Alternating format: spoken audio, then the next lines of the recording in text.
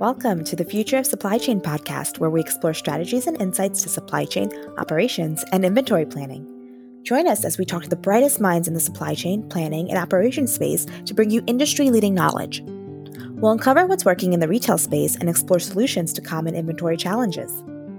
And most importantly, we'll cover what the future of supply chain holds, a future that is in our very own hands. I'm your host, Divya Bade from Fuse Inventory, a female-founded inventory planning software powering the future of commerce. Hi, everyone. So today I want to talk to you about a word that's being used a lot these days, and that word is resiliency, specifically when it comes to supply chain. So if you're not familiar with this phrase, a resilient supply chain is one that's able to adapt quickly to changing times. A very relevant example is what we're seeing right now with the global pandemic. But it can also mean being prepared to pivot when other disruptions happen, like warehouse flooding or cargo ships catching on fire, or finding bugs or gypsy moths in your inventory. I'm not making this up. These are all things we here at Fuse have experienced in our past lives. It's crazy. But having a resilient or agile supply chain can help you adjust quickly and effectively to these sort of unexpected issues. We want to help you build a resilient supply chain, and so we've compiled some advice on the best practices to help you mitigate these issues too. There are 6 main steps, so let's get into it.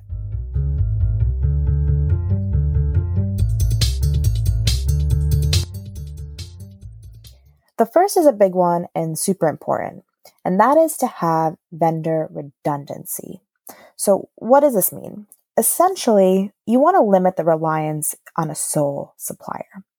Being dependent on any singular vendor puts you at risk to absorb the challenges they face, such as factory shutdowns, overcapacity, regional delays, the list goes on. Having alternative options really helps ensure that you have backup options, but also allows you to stay competitive with things such as costs and meeting production requirements like MOQs.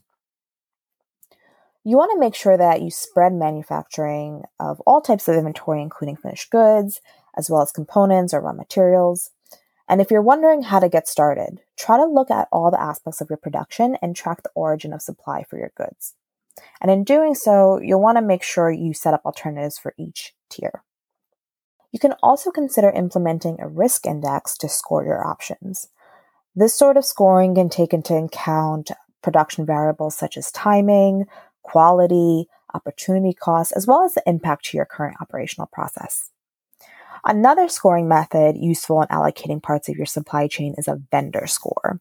And this is similar to a risk index, but it's on a vendor level. A vendor score can also include the general responsiveness and ease of communication from a supplier. At the end of the day, you want to make sure that they can be the right partner for you. So you want to look at both how they produce your goods and also how well they work with you. The second thing we want to do is foster strong vendor and partner relationships. So having a strong relationship with your vendors will really allow you to have flexibility in times of need, so that, you can ask them to work with you on things like extended payment terms, shared risk scenarios, or in some cases, prioritizing certain goods or POs.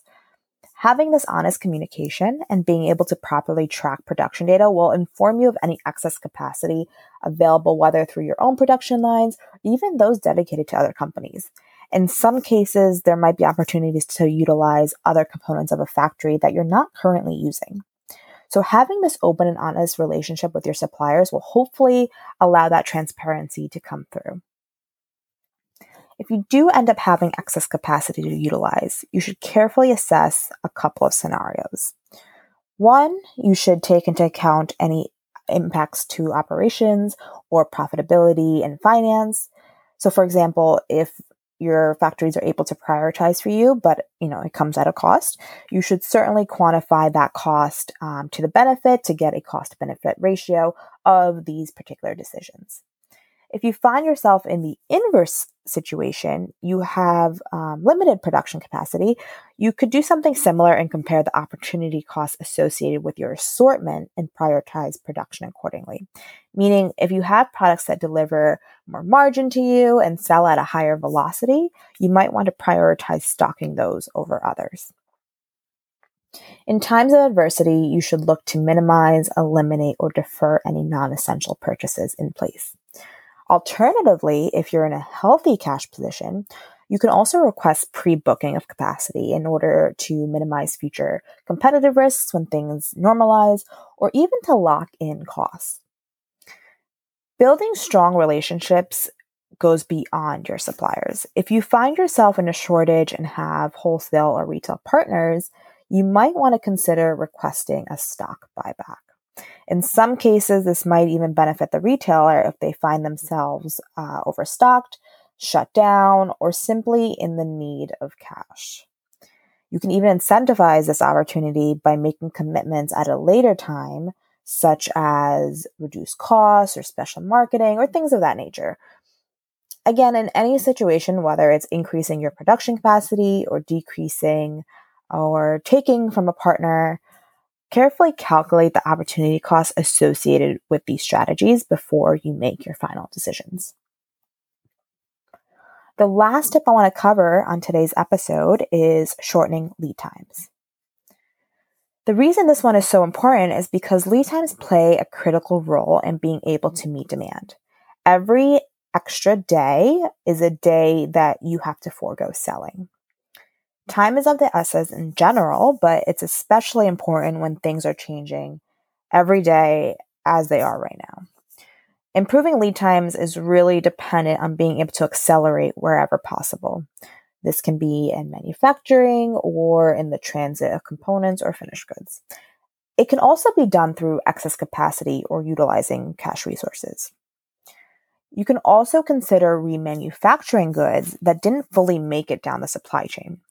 For example, if a supplier is holding onto goods that didn't pass quality control, you can assess the ramifications of putting these goods back in line for correction. And beyond manufacturing, lead times can be shortened through post-production time spent in transportation, customs, as well as duties.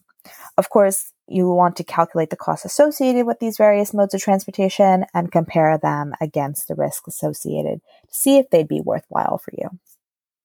So to recap, when it comes to building a resilient supply chain, you'll want to limit your reliance on a sole producer, build strong relationships, and work towards shortening your lead times and knowing the margin impacts associated with doing so. In the next episode, we'll cover 3 more strategies to help you optimize your supply chain. Thank you so much for listening to this episode of our podcast. This podcast is brought to you by Fuse Inventory, an inventory planning solution for the digital age. Fuse centralizes inventory sales and procurement data to generate a predictive forecast and inventory replenishment plan to help brands scale their supply chain.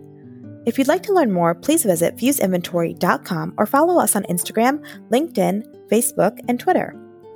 Plan less and do more with Fuse Inventory.